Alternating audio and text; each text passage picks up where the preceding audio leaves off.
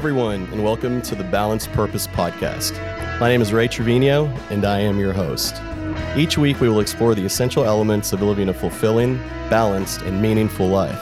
Our podcast brings together entrepreneurs, business executives, coaches, and everyday people like you and me who have seen challenges and have overcome adversities to create success and find balance in their lives. Whether you're a young professional seeking to make an impact in your career, a parent looking to balance work and family life, or a retiree seeking to create a new purpose, our podcast is something for everyone. So join us as we delve into the world of living a balanced and purposeful life and discover how you can create a life of balance and purpose for yourself. Today's guest is a strong business development professional with an MBA from Duke University, a graduate of SBA's Emerging Leaders Initiative, and the CEO and training expert at Office Pro Inc., one of the fastest growing training companies in the Washington, D.C. area. I'd like to welcome Aaron Udler to the show. Aaron, how you doing, man? Pretty good. Thanks for having me. I really appreciate it. It's great to have you here.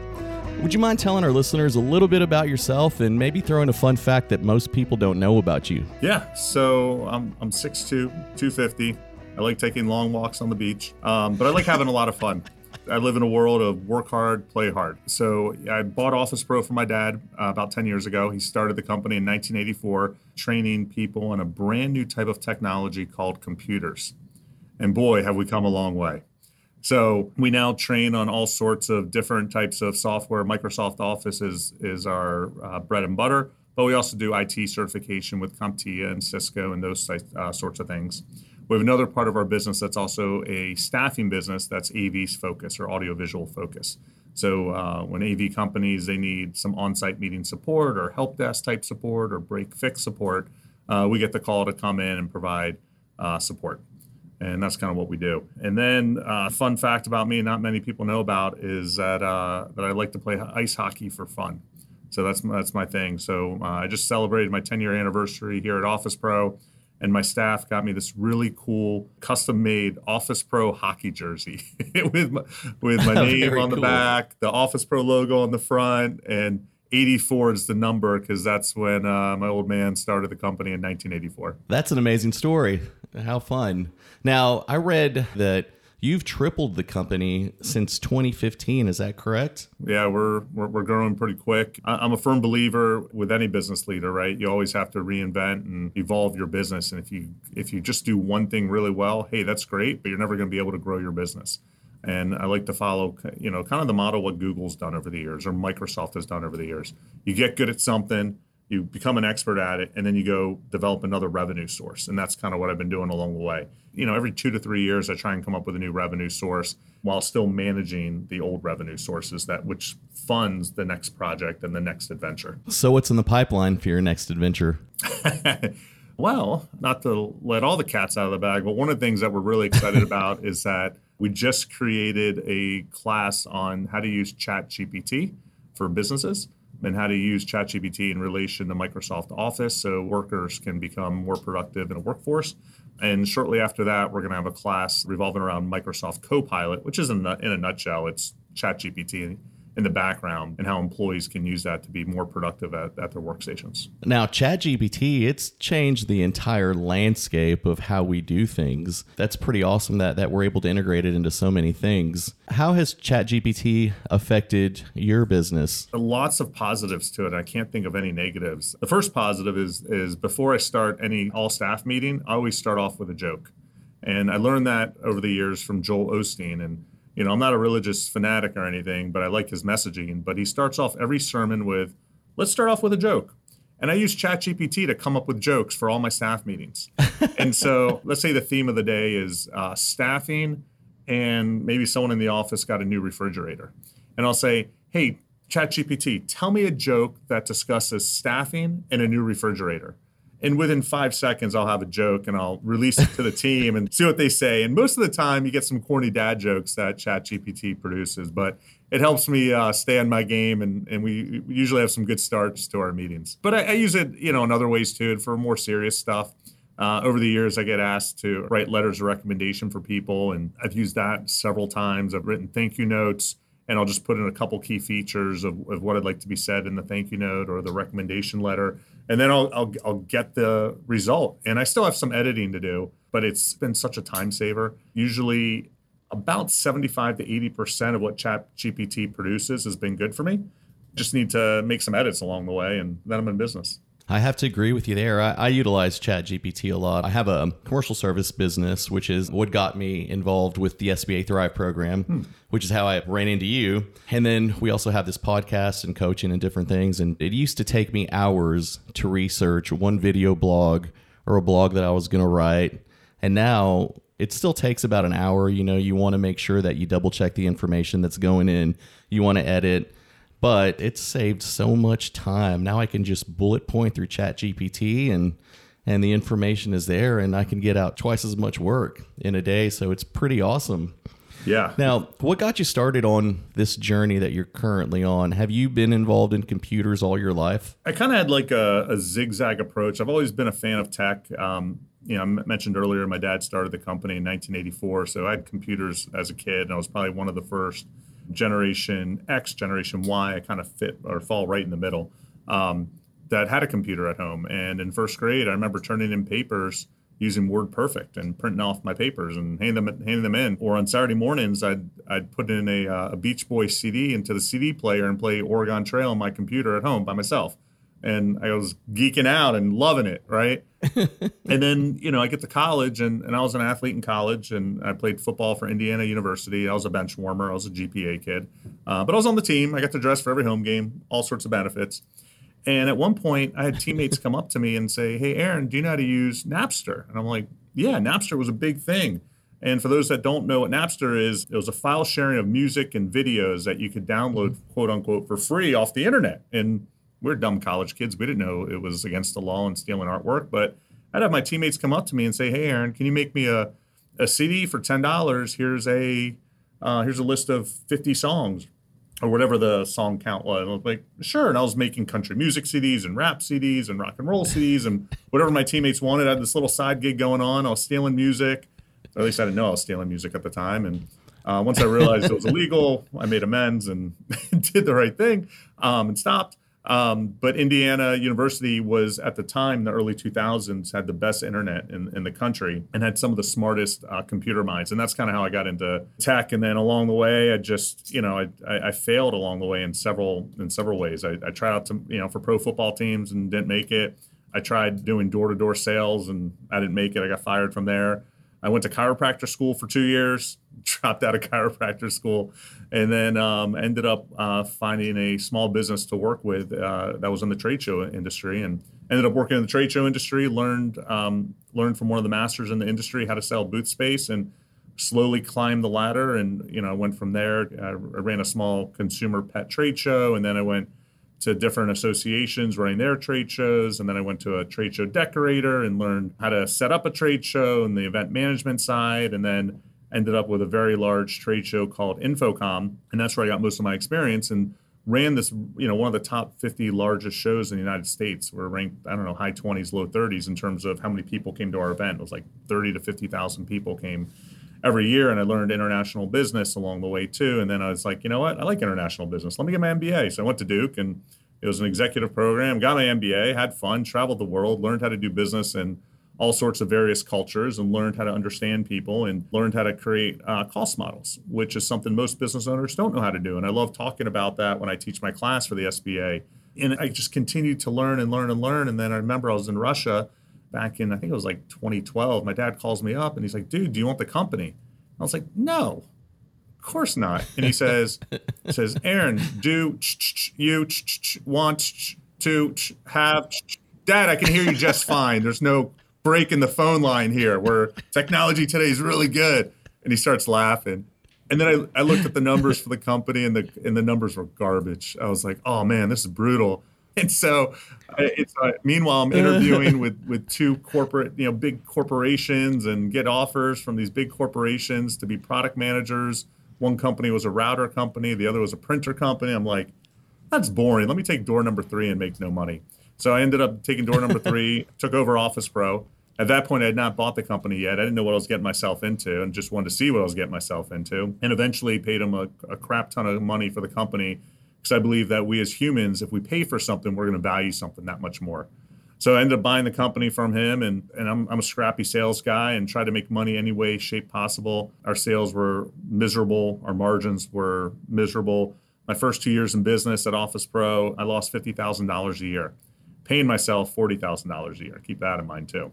So I'm down $100,000, and then along the way, one of my business models clicked. And one of the things I learned when I worked at Infocom, being in the trade show business, and I learned even more about it when I was doing my MBA, was how channel sales works. And channel sales really changed our business. And what is channel sales? For those that don't know, channel sales is, let's say you have a let's say you have a Samsung TV, and we as the consumer will buy that from a retailer. The retailer will get it from a distributor, and then the distributor will get it from the manufacturer. And everybody along the way is making a little bit of money. And I knew I had a small business. I didn't have a lot of money, didn't have a lot of marketing spend, and I needed sales. So I went after a certain niche market and told them what our offerings were. And it was training at the time. Back in 2013, it was Link 2013. That was our niche. And eventually that migrated to Skype for Business. And we ended up doing a huge pharmaceutical company Skype for Business rollout. And they had some video conferencing hardware. We did their rollout. And then they said, hey, can you provide staffing too? And I was like, yeah, sure. I don't know what I'm doing, but yeah, we'll figure it out. And we always said yes, and we figured it out. And our quality has been dynamite over the years. And now we have this new division that randomly came out in 2016, and we're thriving in that. So it's been a growth trajectory, every few years now, our new growth trajectory in addition to staffing. So we've got training that I mentioned earlier. We have our staffing, and then we had testing. I found a niche with providing proctoring services for if someone wants to get certified in a Microsoft Office software like Word, Excel, PowerPoint. They can come to us and we can proctor the exams. And so I've been able to figure out these niches, learn the rules of the game, how to effectively sell it. And at the end of the day, I'm having fun. We're a profitable company. It took me 2 years to get there. And I remember in 2016, one of our channel partners, they owed me $250,000. I had credit cards maxed out. I'm hitting the panic button like, oh crap, what am I going to do? I owed this person money and that person money. And I had to threaten my channel partner saying, dude, I don't want to do this, but you guys owe me a crap ton of money. Can you pay me, please? Come on. It's been like over 90 days and they ended up paying us. And I've never had to worry about money since. And it's been terrific and it's been a lot of fun. Wow. That's quite the journey. Last night I was thinking, and I think this often, is I have no idea what I'm doing. I started a commercial service company that grew tremendously. It's a multi-million-dollar company now.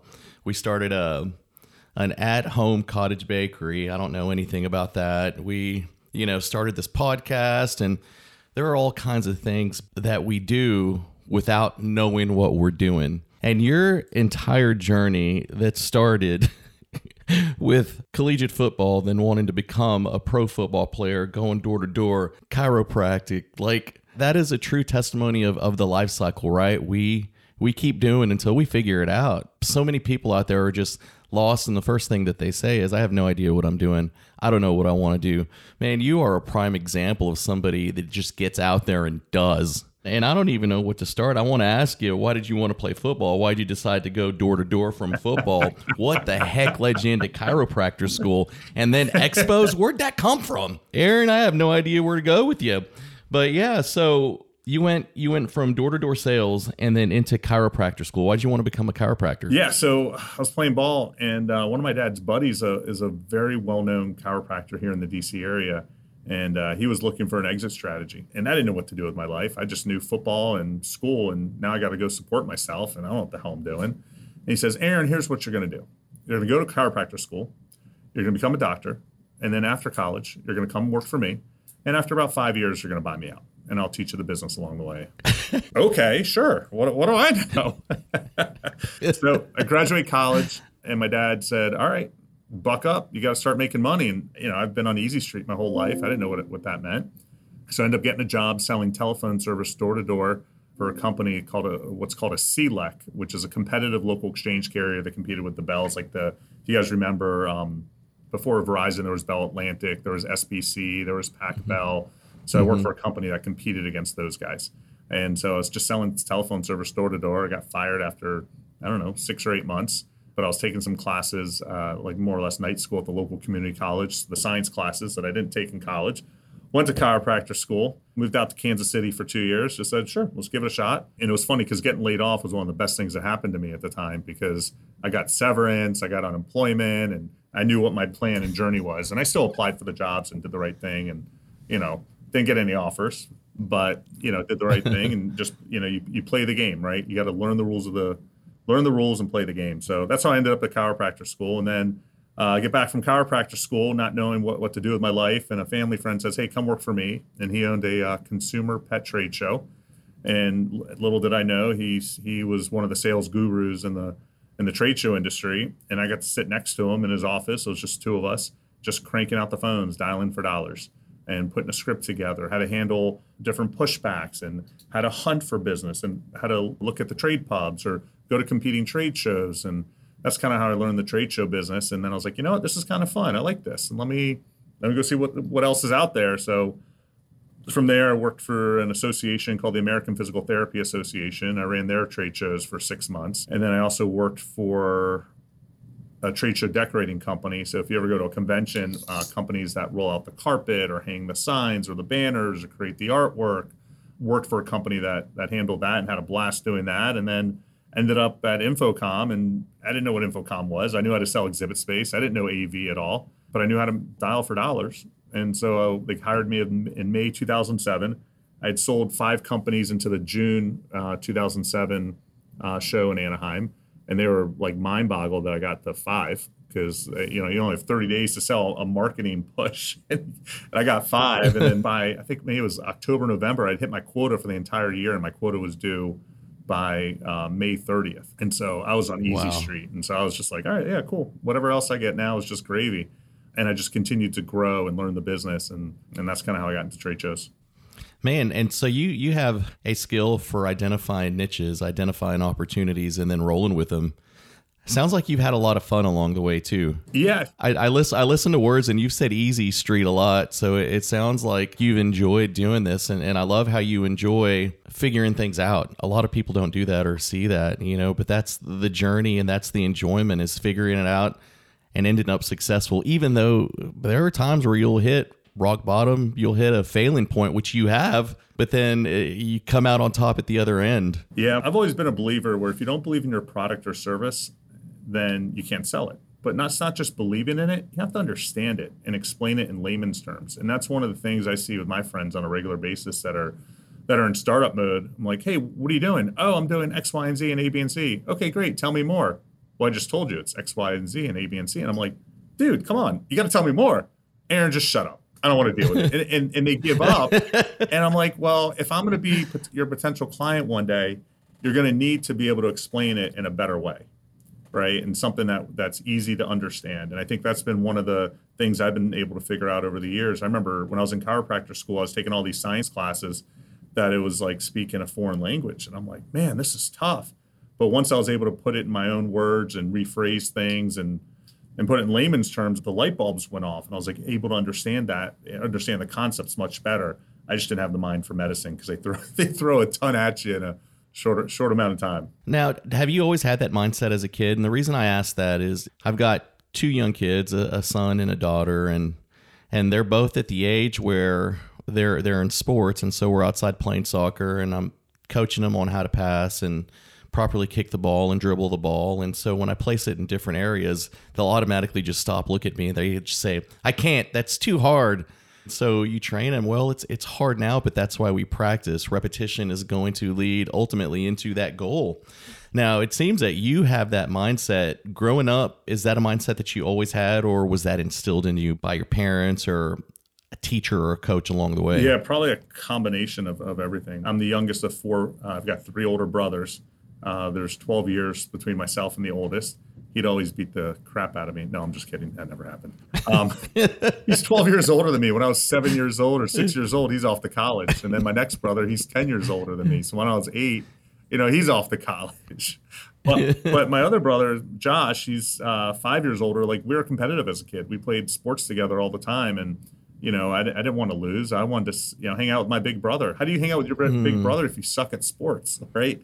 You got to get good at it. You got to figure it out. And I probably had some good coaches along the way as well, teaching us, the skills. I remember in high school, it was 8th grade, my dad, he first signed me up to play varsity basketball at the local community center. They had a varsity team, which I was like, what? And we played several high schools in the DC area, including the DeMatha JV team. And for those that don't know who DeMatha is, that is probably one of the top 5 basketball high schools in the United States. And they've got, probably hundreds of former NBA players went to high school there. Just a great school.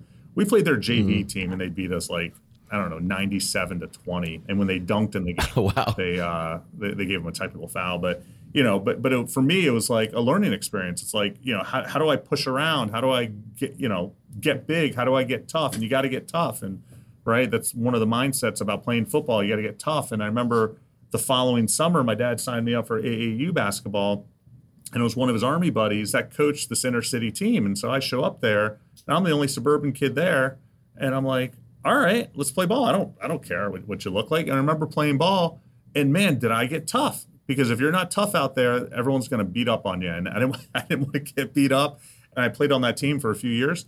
That helped me toughen up. That helped me, I think, provide my meal ticket to college. Because when you play with competition that's much better than you are, then you're going to improve. You hang out with smarter people, you're going to get smarter. And that's kind of been my mindset. And that's something I've tried to coach my kids on a regular basis is like, hey, go play with a neighbor kid. Well, no, Dad, he's really good at basketball. And he's 2 years older. I'm like, dude, if you want to get good, go for it, go play. And so that's kind of been my mentality over the years. Just play with bigger, stronger, faster people, and then you'll naturally grow as well. Well, that's a great mentality. Who was it? Jim Rohn said you're the average of the 5 people you surround yourself the most with. So, it holds truth. Now, what drives you, Aaron? What's your purpose? What keeps you going and committed and growing and creating funnels and doing all the great stuff that you do? I've got 2 fears in life, and one of them is avoidable. The one that's not avoidable is death.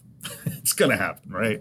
But the other one is failure, and I don't want to fail. And I know my business could probably be a hell of a lot bigger than it is now, but my risk tolerance is at a certain threshold where I know if I goof something up, I'm out of business, right? And I'm a perfectionist. And so I make sure that my I's are dotted, my T's are crossed in every single project that we get involved with. And I've surrounded myself with a team that thinks the same way, right? We don't want to goof up. We want to make sure we're doing right by the client. So that's kind of what motivates me. And it's funny because, every few years, one of our channel partners will call me and they'll say, hey, Aaron, we want to acquire you. We want to work with you. We want to do more with you. And it's like, hey, I'm flattered, right? And then when I talk to them about how perfect we are as a company, and we make mistakes, we're human, right? It's natural. They're like, well, heck, Aaron, we make more mistakes than you guys do. And I'm like, yeah, and what's your customer, aggravation levels like? Dude, they're like up here. They're super high. I'm like, yeah, ours are super low because, we believe that communication wins championships. We have a saying at Office Pro, DFIU, don't F it up. In fact, it's so great. I don't know if we're recording this on video or not, but this is our mission statement here, or our corporate value system rather. But if you look at the bottom, it's DFIU, don't F it up, right? And that's just our mentality as a team here. If you make mistakes, it's okay, right? We don't get upset about it. It's like, just try and do better the next time. It happens. DFIU. That's a great motto. Where'd that come from? I don't know. I think I just made it up one day. Or maybe I heard it from somewhere else. I thought it was great. But our corporate value system is I think it's really good. And my team, they used to give me crap about it. But I was talking to a company, it was a private equity company. And we were talking to them many years ago. And they had this list written in stone outside their office. And I thought this was great, and I love it. And the number one thing that when you're doing business with anybody is that you have to be honest. You have to have integrity. And so that's number one on our list as well. And I firmly believe the moment you don't tell the truth is the moment that your credibility is lost. We see that with people in the news on a regular basis where you hear 2 sides of a story, but when it turns out that someone lies, you never want to deal with them again. So I think that's most important. Another thing, my second bullet point, we deliver what we promise in our personal and professional relationships. You say you're going to do something, you follow through with it. If you can't follow through with it, just communicate that. I have another saying here, communication wins championships. If you don't tell people what's going on, no one's ever going to know what the heck to do. We always demonstrate diligence and commitment in our efforts. Huge. We always show teamwork. We use terms like we, not I. It's not in my job description. It's not in our vocabulary, right? These are things that if you ingrain it in your team, they'll respect you more for it. But you also have to be a leader and do the same thing, right? The moment you lie to somebody and your team sees it, your team's going to lose all respect for you. When I was teaching the emerging leaders class that you were talking about earlier, Ray, for the SBA, one of the questions I got over email from someone one day was, I think they owned a car shop or an auto body shop or something that of a car repair place, and they said, I can't get my team to buy in from what I'm telling them to do. And I was like, they said, how do I do that? Well, are you honest with them? Do you tell them the truth? Are you transparent? Do you have fun with them? What are your team building activities like? For team building, and I know you saw this before, Ray, when I was teaching my other course.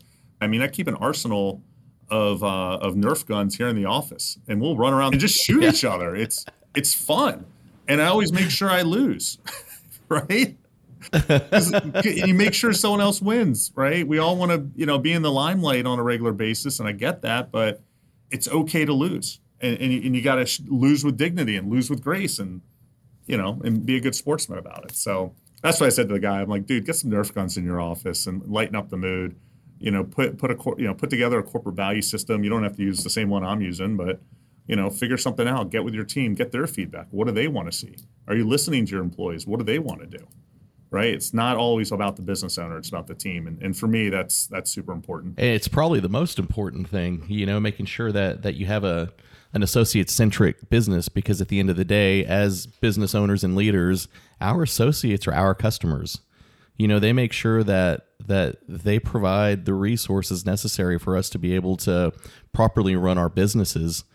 And I love communication wins championships, because that is always the first thing to break down and destroy a business when someone's not communicating. And that's also how you identify problems that are within the business. So I love that. I am, however, going to make a poster that says DFIU for my company, and I'm just going to put it up and wait for people to start asking me. So we'll figure that out. That's really cool. I remember being at I was at a recruiting event. You guys will like this story. I was at a recruiting event at Duke University a few years ago, and this girl wanted to show me something. She's like, crap, my password's not working. And she was, most people in their passwords, it's whatever the password is, number 1, number 2, number 3, right? Everyone just adds numbers. Her password was literally, don't F-bomb it up. Number 1. It's like, that's great. I love that. That's awesome.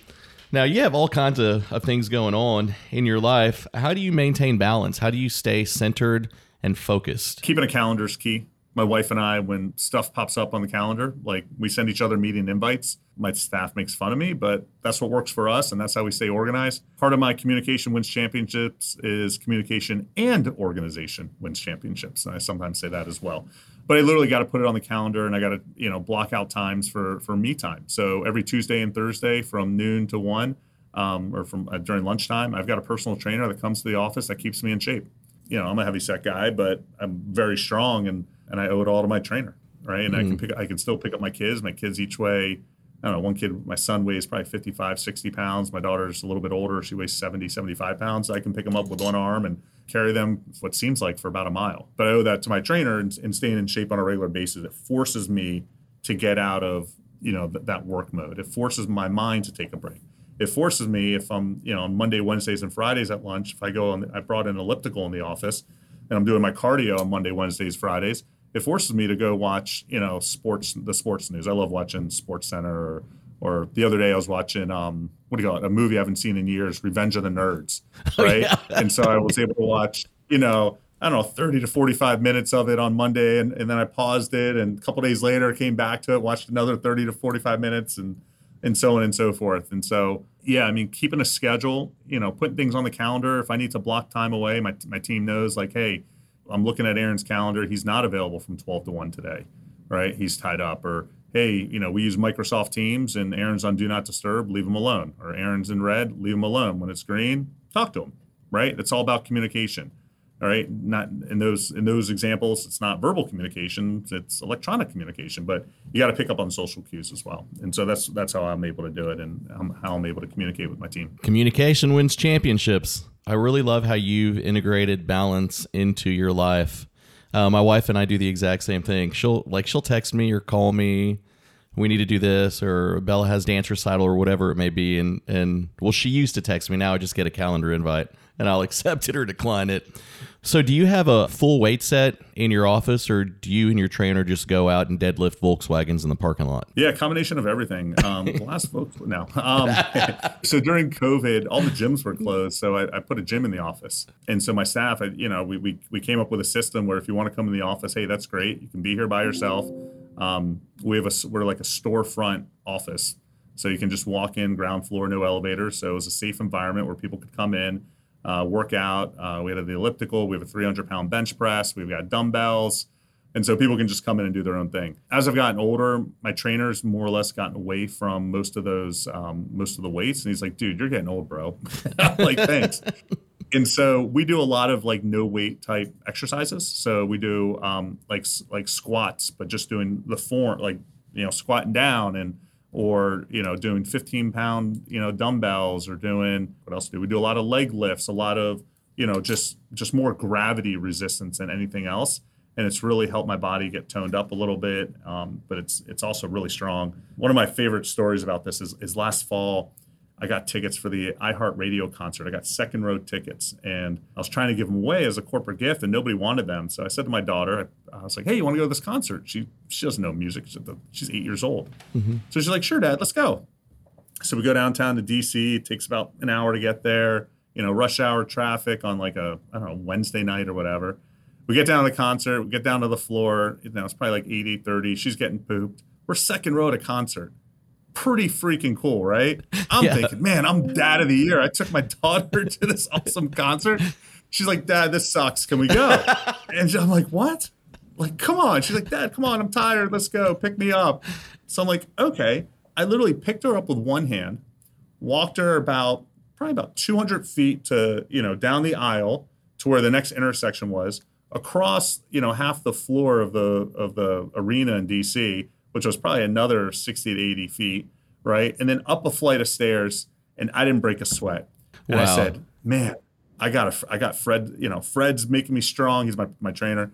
I'm like, thank you, Fred, for making me strong. I'm able to carry my daughter this long distance. And so it was funny. The conclusion of the story is that on our way out, I bumped into a buddy of mine that I grew up with. He's like, dude, we're in this suite over here. You guys want to join us? I'm like, sure. So we go in the suite, and for the concert, my daughter says, Daddy, I like these seats way better. Who was playing? I don't even remember. It was iHeartRadio. It's like their Christmas concert, and they it's just like a mismatch of different artists. They had like, I don't know, probably 6 or 8 different artists. I don't remember who was there. I was waiting for you to say Taylor Swift. Taylor Swift was not there, I wish. Like, I think Timba was, is it Timba? Or Timber? Yeah, Timberland or Tim, yeah, or something Timberland, like that. Maybe? Yeah. Yeah, he was there. Well, that's cool. We didn't last long enough. That's like, yeah. Oh, man. I can't tell you how many places we've been where our kids are just like, I'm so excited. Let's go to Fiesta, Texas. We're going to ride some roller coasters. And 30 minutes into sitting in line, they're like, Daddy, I'm tired. Let's go. What? Yeah.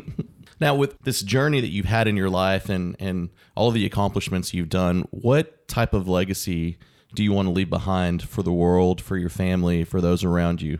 Yeah, great question. So it's funny. I'll start with my dad, because my dad, before he passed away, he wanted everyone at his funeral to hear the Frank Sinatra song, I Did It My Way, right? And if you listen to the words of that song, they're powerful, right? And I remember one of the lines is, mistakes, I've made a few, too many to count, or something to that effect, right? And I think about that song on a regular basis too, because I did it my way, and along the way, we all get guidance as business owners to do it somebody else's way, right? And we see videos like, hey, if you do this, you're going to make $1 million, right? It's like, well, no, right? But that's not always the case. And so I guess, I want people to, think of me like, hey, Aaron's a good dude. Aaron's honest. He's trustworthy. He's going to give you his dedication and commitment. Everybody around him is going to be the same way. And I think that's what we as business owners, need to do. but I hope that's how people, remember me. I remember I had a guy a few years ago who worked for me, and I found out that he was stealing from the company. And along the way, I was talking with some other businesses, and they're like, dude, we don't trust this guy. Aaron, you got to do something about it. He's not trustworthy. And sure enough, I learned this, and I got rid of him right away. And that just doesn't fly with me. One of my brothers has a saying, your reputation is like your virginity. You only can lose it one time. And so I think about that on a regular basis, right? You don't want to ever mess it up. And I feel bad for either athletes or celebrities that we see in the news on a regular basis. They make one mistake and everyone discounts them right away.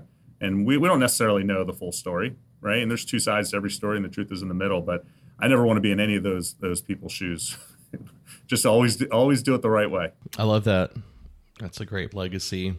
Now, many people struggle to find their purpose and meaning in their lives. We live in distorted times where there's a ton of comparison out there through social media and just different outlets where there's a distorted view on who we should be or who we should be like or what to emulate.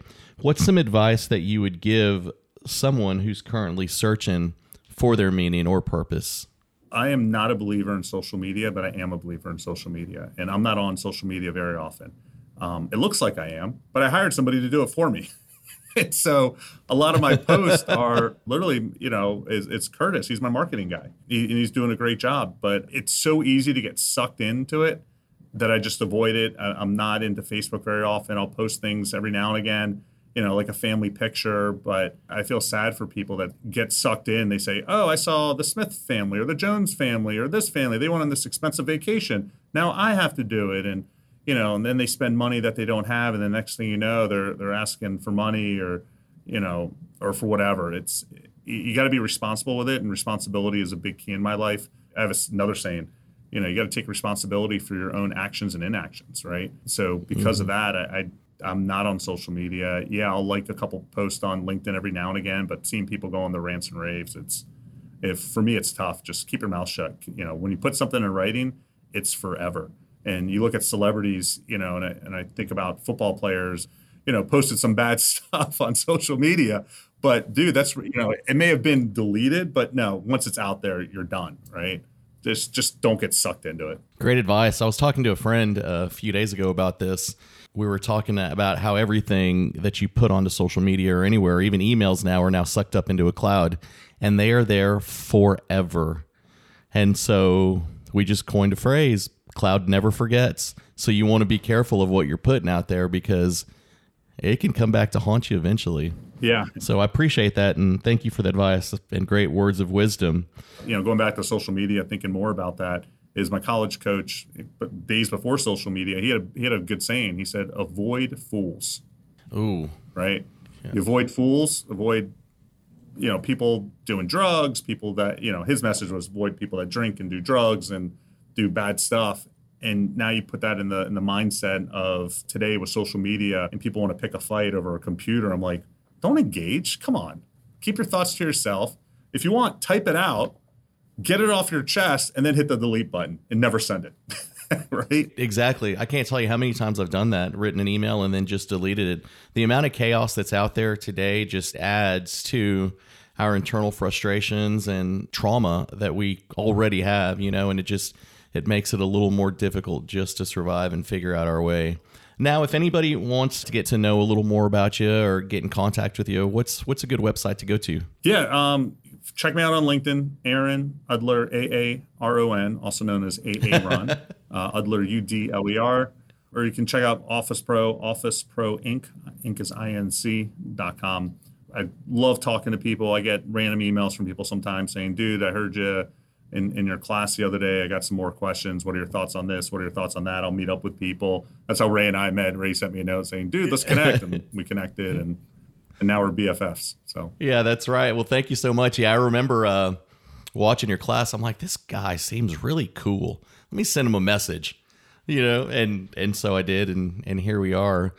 It's been a great time talking with you today, Aaron. Thanks for joining the show. We appreciate you. Thanks for having me. This was fun. Balanced Purpose Podcast was created and hosted by me, Ray Trevino, and is produced and edited by Nick Galtney. Thank you for tuning in. We hope you've enjoyed this episode. Check us out at balancepurposepodcast.com and on Instagram at balancepurposepodcast. Remember, finding your purpose is a journey, not a destination, and it takes time and effort to achieve balance. Make it a great day.